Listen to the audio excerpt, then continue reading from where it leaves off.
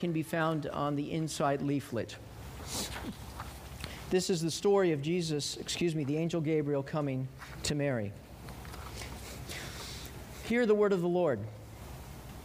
In the 6th month, God sent the angel Gabriel to Nazareth, a town in Galilee, to a virgin pledged to be married to a man named Joseph, a descendant of David.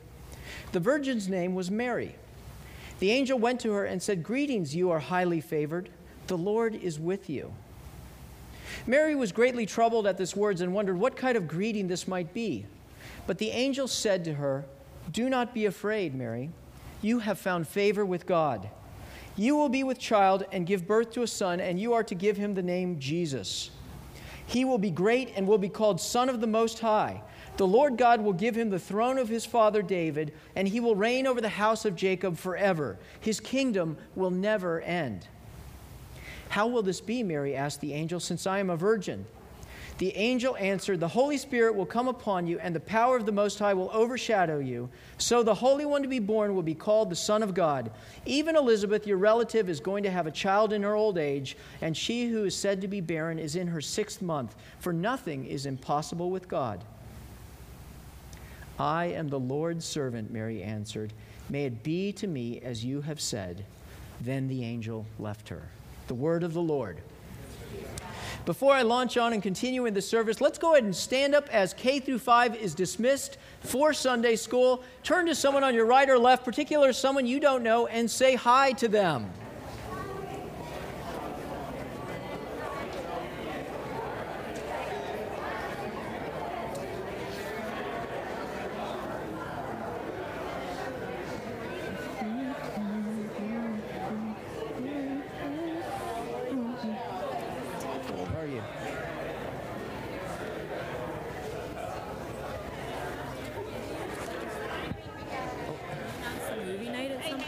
Tonight. Yeah. Look at me at the end so I'll remember, okay? Okay, sorry. Okay, you may be seated. Now we've got a little more Christmas cheer flowing through the room. That's what we need. I think we're moving into a state of hibernation perhaps with this cold weather. Well, Christmas is in full swing. I don't know about you, but let me tell you what, as soon as the turkey is finished, I get a sweet little voice in the side of my ear. "Honey, how about the Christmas lights?" And I like to talk about hanging the Christmas lights as a yearly brush with death. Okay? It is my yearly brush with death to hang the Christmas lights. Because we have this 2-story house, and for some reason, it's got to be the icicle lights, okay? You got to have the icicle lights because no one else does the icicle lights. So lo and behold, I got to get these icicle lights on. Now, Leellen gave me this great kind of pole thing, supposedly, that I was supposed to be able to do it from the floor, but the thing was a piece of junk. So I can't quite get my ladder right either. So invariably what happens is I end up going up onto the roof to hang the icicle lights and sort of hang over and connect the icicle lights one by one by one. Sooner or later, you will see an advertisement, a news story in the paper. Pastor falls to his death while hanging the icicle lights. It really is just a matter of time. So I don't know if you've had fun hanging your Christmas lights and putting up the tree. We do have a good time, all joking aside, doing that.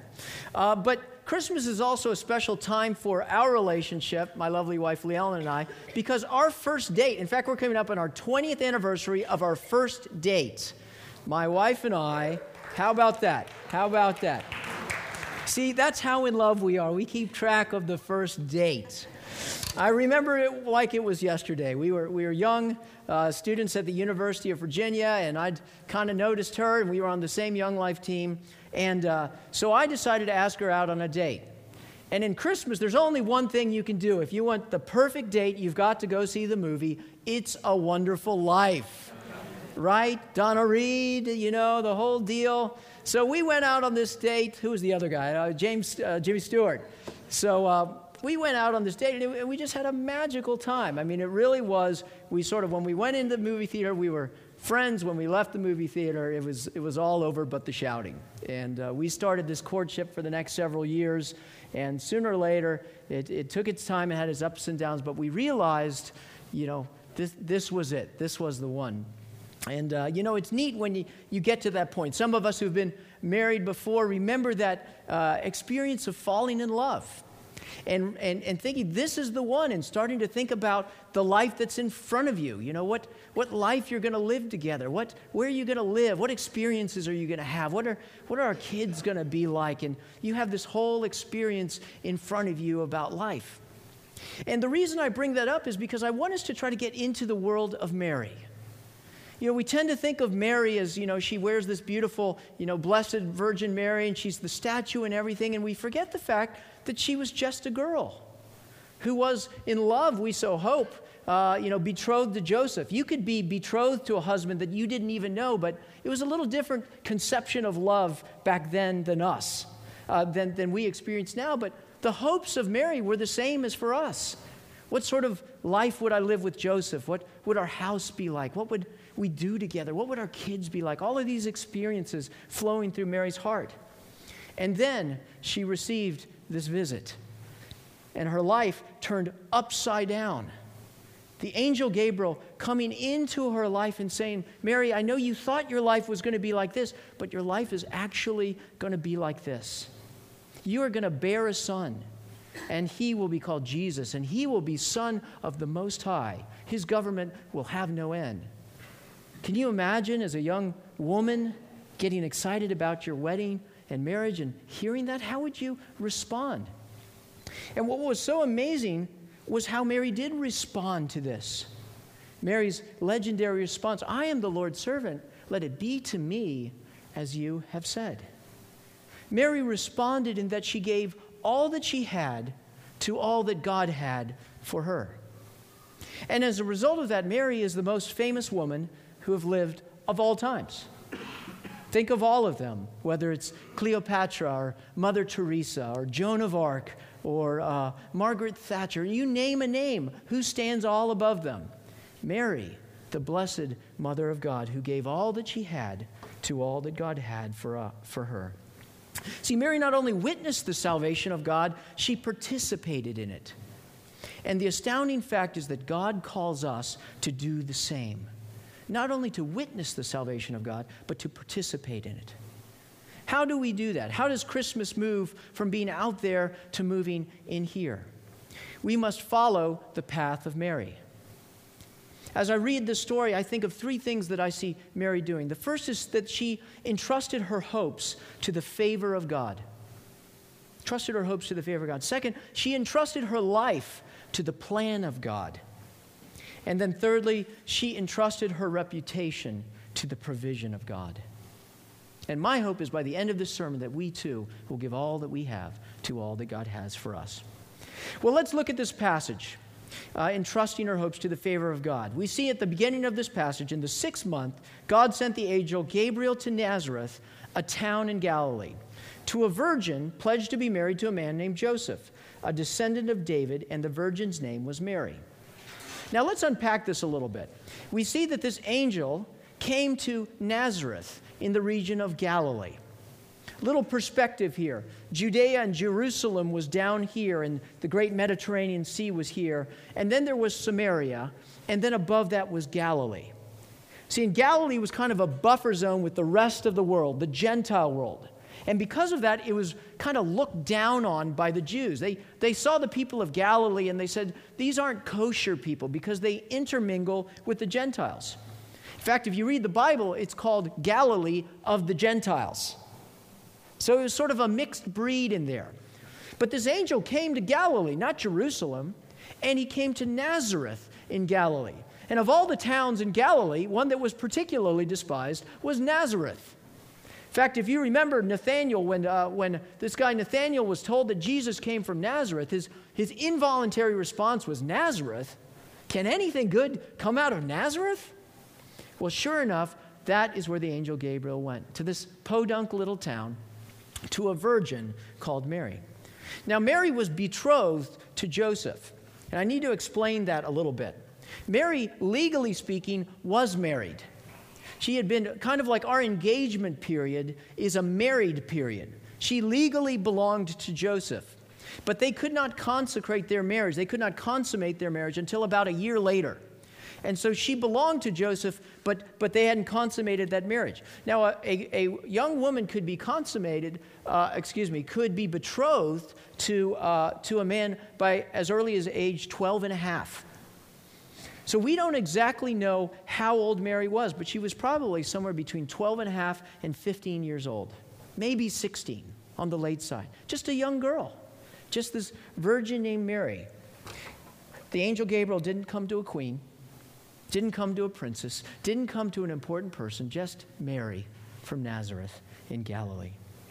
And this angel came to Mary and gave this very, very strange greeting. Greetings, you are highly favored. The Lord is with you. Now, I want to unpack that a little bit because Greek doesn't translate exactly right into English. A better translation, this first word, greetings, actually, Kyrie, means rejoice. So it wasn't even a greeting, and it was in the imperative tense. So the angel came to Mary and said, rejoice. As in, rejoice. This is a command. Rejoice. The Lord, you who are highly favored, the Lord is with you. And then this passage, so it would have been, rejoice you, O favored one. And again, this word, the favored one, is what is in the Greek called the perfect tense. It doesn't exist in English, but it essentially means something that has happened beforehand that will occur forever. Rejoice you who have gotten favor from God and will have favor with God forever. Rejoice, favored one, the Lord is with you. Well, what does this mean, the Lord is with you? Because there's only two people in this room. There's the angel Gabriel and there's Mary. Now, Gabriel was standing in the place of God, but God wasn't there. What the angel Gabriel was really saying was, rejoice, O favored one, the Lord is for you. Imagine how Mary would have responded to such a comment. God is for me? Mary, the teenager from Nazareth? Mary's reaction was that of fear we see in the Greek here. It's an intense fear. She was gripped with fear. And the Lord reassured her once again, do not be afraid, Mary. You have found favor with God. And explains what is going to happen. You will be with child and give birth to a son. And you're to give him the name Jesus because he will be great and will be called Son of the Most High. The Lord God will give him the throne of his father David, and he will reign over the house of Jacob forever. His kingdom will never end. See, Mary had been grown up learning these scriptures, and as she heard these words, she would have understood what the angel Gabriel was saying. See, God had come to David and made a covenant with him over 1,000 years before, saying that a descendant of yours would occupy your throne and would inhabit a kingdom that would never end. He would be the great king, the king of all kings. But that was 1,000 years ago. It had faded into obscurity. And here was the angel coming and saying, you, Mary, the teenager from Nazareth, are going to bear a son. And he is the one that this Bible has been talking about, the great king, the descendant of David. But what's even as amazing as the promise that the angel Gabriel gave was the response that Mary had, because she believed. She believed what the angel said. How will this be, Mary asked the angel, since I am a virgin? Now, some of us may say, well, wait a second. It's clear that she's doubting. She's asking a question. No, that's not true. She's actually exercising her faith. Mary didn't say, how can this be? She said, how will this be? See, unbelief says, how can it be? Like Zechariah last week. Faith says, how will this be? She believed the promise. She didn't understand the performance. She believed what would occur. She just didn't understand how. And so the angel answered, the Holy Spirit will come upon you, and the power of the Most High will overshadow you. So the Holy One to be born will be called the Son of God. Now Mary, as a good Jewish girl, would have understood what these words were about. She would have hearkened all the way back to the beginning of the Bible when the earth was formless and void, and the Spirit of God hovered over the waters and overshadowed them and brought life out of the chaos. She would have heard that what was going on was when the Holy Spirit came and overshadowed her, she would bring life from that which wasn't there.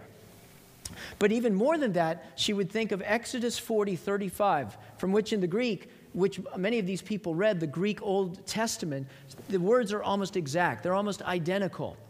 And in Exodus 40:35, Moses completes the temple, the tabernacle, the movable temple. And we see at the end of the completion that the Spirit of God came over the temple and overshadowed it and came upon it. And it says that the glory of the Lord came down and filled the tabernacle so much that Moses could not enter the tabernacle because the glory of the Lord had come down. And so as Moses heard this story and translated into what Gabriel was saying to her, she would have understood that what God was saying was there was going to be a new temple. But the temple wasn't going to be a building. The temple was going to be a person. And the Holy of Holies, that place where God was supposed to dwell, guess what, Mary? That Holy of Holies is going to be your womb. Because the glory of the Lord is going to bring the presence of God into your life. Mary was to be the new temple of God. God again was coming to dwell with his people. Mary, the teenager from Nazareth. And how did Mary respond? How can this be? No. I am the Lord's servant. Let it be to me as you have said. Where was you can't be right. This can't be right. No, I am the Lord's servant. Let it be to me as you have said.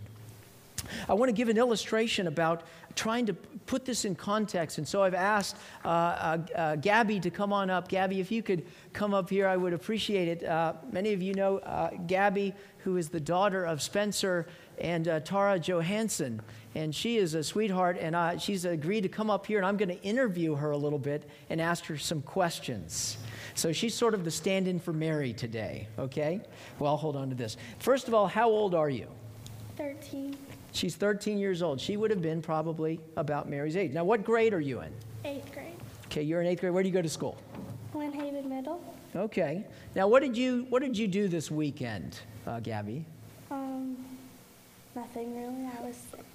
She was sick. I'm sorry to hear that. Well, I'll try to get as close to you as possible then, or far away. Now, do you play sports, Gabby? Yep. Cool. You're a soccer player, aren't you? Yes. I hear you're a good one, too, so that's great. Now, do you ever, when you get older, do you ever want to get married? Yeah. How old, like what's your perfect age for when you want to get married? I think like after college, after I go to college. Okay, so like 22, 23, somewhere in there. That's cool. Now, this is a very challenging question. Have you ever done any theological training, Gabby? Tell the truth. I don't even know what that means. Can you read Hebrew or Greek, perchance? No. So if I was to ask you to talk about the vicissitudes of inaugurated eschatology, probably that would be difficult. Okay. All right, I'm going to ask you one more. Now, she didn't know I was going to do this, but this is kind of exciting because I'm going to do a little quiz show here with Gabby, okay? Gabby, I have in my pocket a check, okay? It's a check for $1 million from my wife and I, okay? I talked with her. She's okay with this, okay? And this check can be yours for $1 million if you can answer this question, okay? Are you ready? All right, here we go. What is the square root of 2,365,126?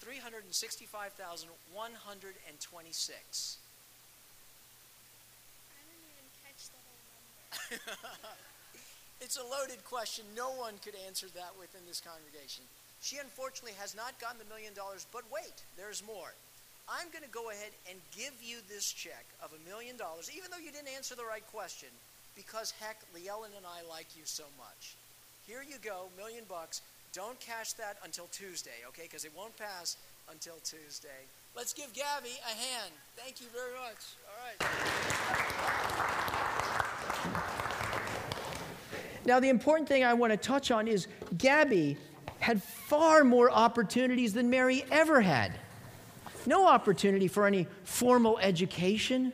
No opportunity to advance the things that Gabby has been able to see in her life exponentially more than Mary. And yet God came to Mary, this young woman in Nazareth, and see right there in Galilee. What does that mean? What it means is that there's no way that Mary could have earned this favor from God. The angel didn't come and say, greetings, you who have earned favor with God. He said, greetings, you have found favor with God. The blessing of God came to Mary, not because Mary earned it, but because God desired it. The scandal of Christmas and the gospel is that God chooses to find favor with people not because they deserve it, but because he desires it. And for most of us, we can't handle that in this world. We can't handle that thought. So you know what we've done? We've created a parallel gospel story. You ready what it is? Santa Claus. Okay? Where did this guy come from anyways? Red guy, legend, big hat, the whole deal. Where did he come from? Think about it. Here's the best way to think about Santa Claus. Have you ever heard the song, "You better watch out. You better not cry. You better not pout. I'm telling you why. Santa Claus is coming to town." I mean, he sounds kind of like Clint Eastwood, doesn't he? Santa Claus is coming to town. What's the next line? He sees you when you're sleeping. Now, frankly, that's just creepy, okay? That's just flat out creepy. I don't want Santa watching me while I'm sleeping. In June, he knows. No, wait a second. He's making a list. He's checking it twice. He's going to find out who's naughty or nice. Santa Claus is coming to town. He sees you when you're sleeping. He knows. So you better be good, for goodness sake. You better watch out. You better not cry. You better not pout. I'm telling you why. Because Santa Claus is coming to town. See, that's a God that we can handle. If you do good, you get favor with him. But if you don't, you get the curse from him, right? The blessing or the lump of coal. It's all about what you're doing. So you better watch how you live. That, my friends, is the exact antithesis of the gospel story. The scandal of the gospel is that God chooses to find favor with people not because they deserve it, but because he desires it. Where do you derive your standing from God? Where's the place in which you can stand before him and say, God, bless me, find favor with me? Is it because of something you've done, something that you are? Maybe you're a religious person, you come to church all your life and you memorize the scripture and you write your check when the plate comes around. And, if I was to ask you what question 43 of the Westminster Shorter Catechism was, you could give it to me verbatim. And yet, we see that the favor of the Lord came to Mary, a teenage girl in the middle of Nazareth. Why? Because God wanted to do so.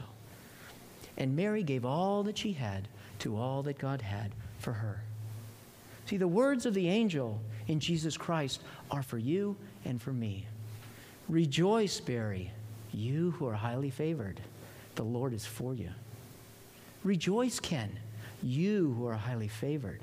The Lord is for you. That is what the gospel is all about. This brings me to my second point, that Mary entrusted her life to the plan of God. See, in this one little section here where she met with the angel, she realized that there was a bigger plan that blew her mind. She had her plans. Now, everybody knew that the Messiah was going to come. She'd read her Bible, she'd read the stories, but the problem was nobody knew when he would come, or how he would come, or who exactly this Messiah was going to be. They'd known the stories, though. If she had played the tape, she would have gone all the way back to Genesis 12, when God appeared to Abraham and said that out of you, even though you don't have a child yet, the seed, the descendants of who will come from you, there will be this person who will bless the world through you, Abraham. And she would have known 2 Samuel 7, when God appeared to David and made this covenant with David, that one who would come from you, the seed of David, would sit on the throne and that your kingdom would endure forever. She would have known those stories. But for the last 400 years, Israel had been under subjugation from the Babylonians and the Persians and now the Romans, under the thumb of a foreign power. And this concept of a Messiah had become more and more this great human military leader who would come and liberate them, like Samson or Joseph or David. And so for her to hear this announcement that this Messiah would come, but who he was like must have stunned her. This Messiah would be born of a virgin, born of the Holy Spirit, and thus would be the Son of God. Well, that doesn't make any sense. The Messiah is supposed to be a man. No man is born of a virgin. But then she heard the rest of this, that she would be the baby would be born in her, in a human womb, and he would receive the throne of his father David. He would be a descendant of man. So he would be God and he would be a man? Which one? The answer is yes. He would be the God-man. As Athanasius said, he became what he was not without giving up what he was. He realized the term then. She realized the term. You are to call his name Yeshua, which means the Lord saves. And she would realize that the mission of her son, the mission of the Messiah, was greater than anyone had ever realized. Matthew 1:2 says that he will call his name Yeshua because he will save people from their sins. She must have realized that this is greater than some sort of political freedom. This is life. And her mind would have gone back to Genesis 3:15, when Satan had convinced man and woman to eat the apple, and God had appeared before Satan and man and the woman and would have said, the first prophecy in the Bible, the 3rd chapter of this book, that one day I will put hostility between you, Satan, and you people. And Satan, your offspring, and you will bruise his heel, and one day the seed of the woman will crush your head. She would have understood that the mission of her son Jesus was to destroy Satan and to conquer death itself. God was not going to raise up a person to work salvation for his people. God was going to become a person to work salvation for his people. But to do this, the Son of God was going to need to become a man. And he needed a woman to give birth to him and be his mother. Who would that be? Her name was Mary. In an instant, Mary grasped the plan of God. And I wonder if just for a second in Mary's mind she thought, but what about my plans, God? I'm busy picking out china patterns. I'm busy thinking about my house with the picket fence and, the Jerusalem PTA and all the things that I had planned in front of me. I don't think so. I think in that instant, as she heard, her mind was open to the bigger plan of God. She said, you know what? I'm willing to put down my plans for this plan of God who will save me and save the whole world itself. Mary's answered yes to God before she even knew the question. And I think that's why God came to her that one time. Salvation came through Mary, but salvation came to us. One final thought, and I'll close with comments for us. The final thing was Mary entrusted her reputation to the provision of God. See, if we're in the room right now and we're hearing this fantastic thing that's going on, it's beautiful, but there's only one problem. She's got to walk out the door. And guess what? Nobody is going to believe her. Would you believe her? Absolutely not. She was betrothed to Joseph. She was not supposed to have relations with anyone until that time. To come and to say that I'm pregnant, that was a stoning offense. She quite possibly could be killed just for that right there. Think about a relationship with Joseph and what a bind that would put him in. In terms of with your spouse, if Joseph would know that the child wasn't his, and if he accused her, she would be stoned and died. If he decided not to accuse her but to divorce her quietly, she would still have the child. She would live with this shame for the rest of her life. And if Joseph went ahead and married her anyways, everyone would think this was Joseph's baby. And for the rest of their life, they would endure that shame, that snicker, that sideways glance. We think of things now, we can't even compare now to, this period of time 2,000 years ago. But what did Mary do? We know the rest of her life living under a cloud of suspicion and as a mother watching the things that happened to her child, watching him hung up on a cross, watching them flee for their lives with their little baby so he wouldn't be killed. But Mary's response, I am the Lord's servant, let it be to me as you have said. Mary gave all that she had to all that God had for her. How did she do that? I think here's the answer. How do we do that? The answer is she did that because one did that before she ever thought of doing so. Because the Son of God himself, Jesus the Christ, made a decision to give up his plans for the plans of his Father, to give up his reputation for the reputation of his Father, to give up his life, to be born in the womb of Mary, to become a man, to live a life where he would be misunderstood, disrespected, and ultimately die on a cross. See, Jesus gave all that he had to all that God had, his Father, for him. And that's exactly why he was the Messiah. He was the Christ. Well, I finished with this thought. So what? What about you? What about me? The truth of the matter is salvation came through Mary, but salvation comes to us. And we have our plans, and we have our lives, and we come to church, and we hear the story, and it's so easy to sort of put it in a box and walk away. But Jesus is the Messiah, the Christ, the one who has come, the only one who has conquered sin and death and brings the favor of God to us. And so I'm challenging you to give all that you have to all that God has for you, because you too are called to be a bearer of God. Jesus says, "Behold, I stand at the door and knock. If anyone hears my voice, I will come in to him and be with him and he with me." Because whoever believes that Jesus is the Christ becomes in themselves the temple of God and a holy of holies where Jesus Christ himself will dwell. Mary gave all that she had to all that God had for her. Let us this Christmas do the same. Let's pray. Lord, who could make up a story like this? So powerful, so much love. Lord, we're challenged by the life of Mary, who gave all that she had, so much promise in her life, but when she heard the favor of God and the plan of God, she said, "I want this for my life." And because of that, we all are blessed.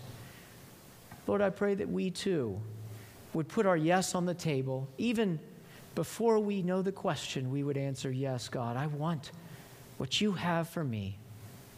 You've told me that you love me and that you give me your favor and you'll never leave me or forsake me." And so, Lord, as best as we know how, with the faith that you give us, we do lay down our lives for you. All of this we pray in Christ's name. Amen.